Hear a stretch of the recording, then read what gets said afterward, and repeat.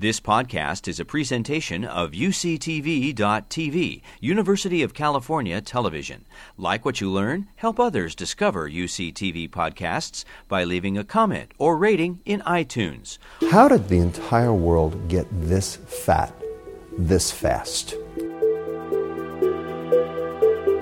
Did everyone just become a bunch of gluttons and sloths?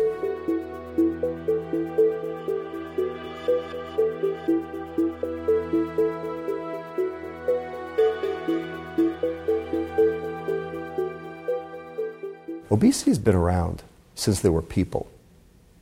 It's been around for 50,000 years, easy. And it was around before McDonald's, Burger King, Wendy's.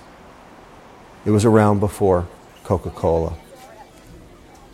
Obesity is part of the human condition, and there are evolutionary reasons why obesity has been selected for in individual populations, because people who store energy are more likely to be able to survive periods of famine.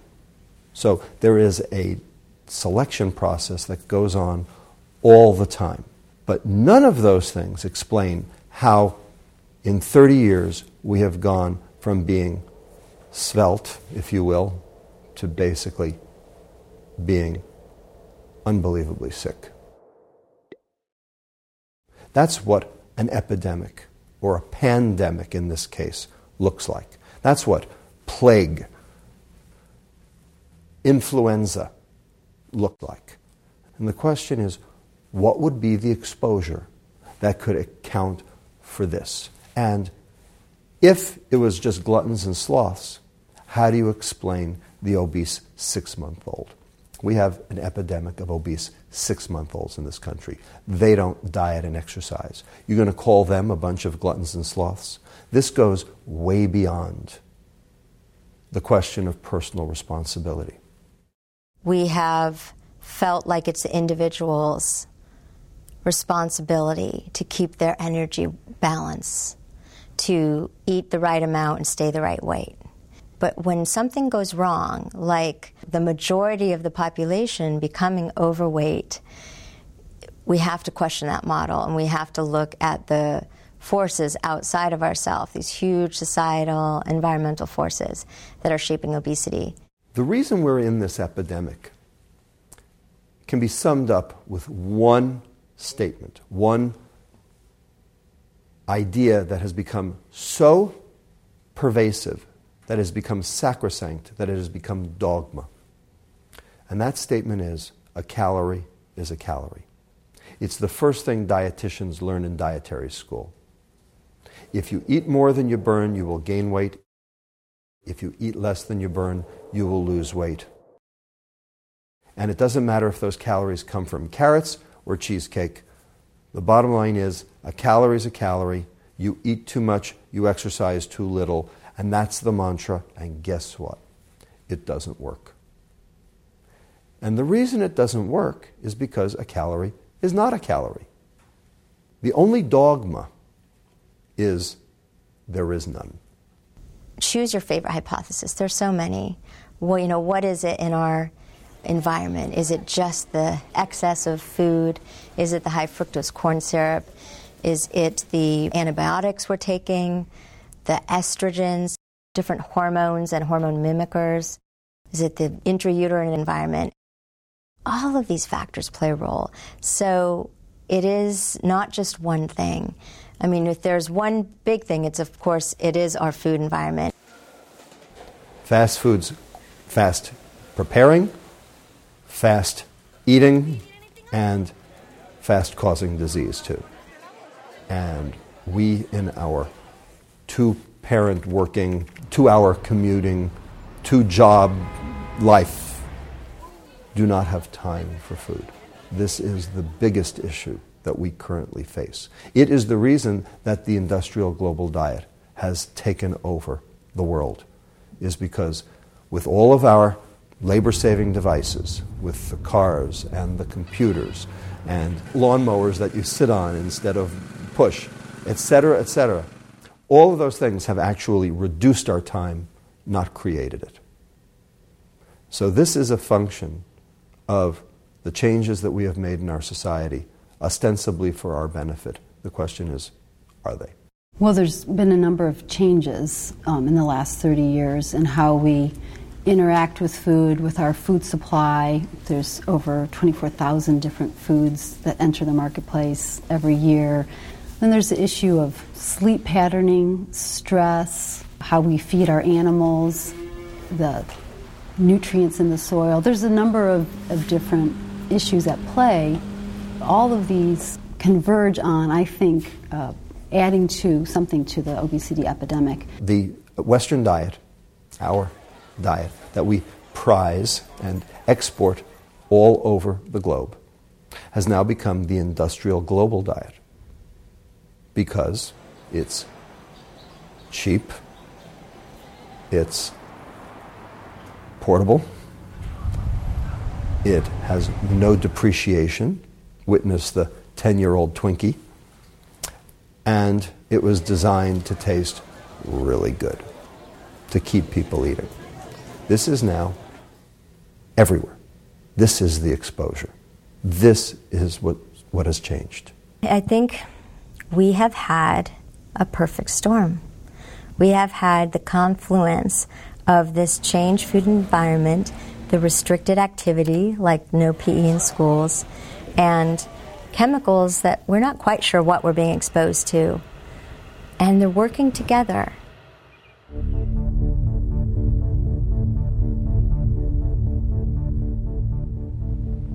Boy, does that look good. But honey, what'll these calories do to my waistline? Relax, it's Diet Delight. There was a big war in the food field back in the 60s and 70s. And the war was fat or sugar. And so we were remanded as a country to reduce our consumption of fat from 40% to 30%. Well, guess what? We did it. We are there. But the total consumption of calories, and specifically carbohydrate, and especially sugar, has gone through the roof. So it was that directive, that edict of the late 1970s that started the obesity and metabolic syndrome ball rolling. It is almost impossible to buy those packaged foods without getting a lot of extra sugars that are just going to be toxic for your metabolism. I'm suspicious of anything that says low-fat or diet because you know that that means that they've had to compensate with a lot of these added sugars. A perfect example, SnackWells. So what's a SnackWell? 2 grams of fat down, 13 grams of carbohydrate increased, 4 of which are sugar.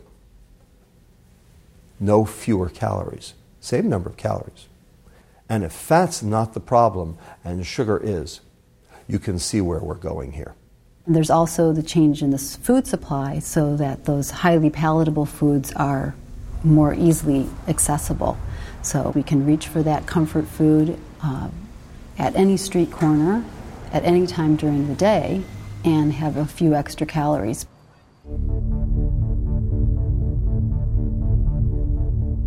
When we talk about the diseases of obesity, we are talking about type 2 diabetes, hypertension, lipid problems, so blood fats, if you will, heart disease. Those are sort of the big four, if you will, that constitute what we classically call the metabolic syndrome. However, we now know that there are several other diseases that fall within this scope as well. For instance, non-alcoholic fatty liver disease, which now affects 1/3 of all Americans. Polycystic ovarian syndrome, which affects 10% of all women. Cancer, and also dementia. Now, here's the key. Everyone thinks that those downstream diseases are because of the obesity. And that could not be further from the truth. The obesity travels with those diseases, but the obesity is a marker for those diseases. 20% of obese people have a completely normal cellular metabolism, and they will live to a normal age. 40% of thin people, normal weight people, have those same chronic metabolic diseases and will die of them. Nobody dies of the obesity per se. They die of the diseases that come from the metabolic dysfunction. So when you do the math, that accounts for 60% of America.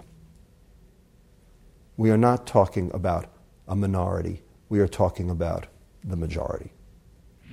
So when you add up the medical costs for those 8 diseases, that is 75% of health care expenditures.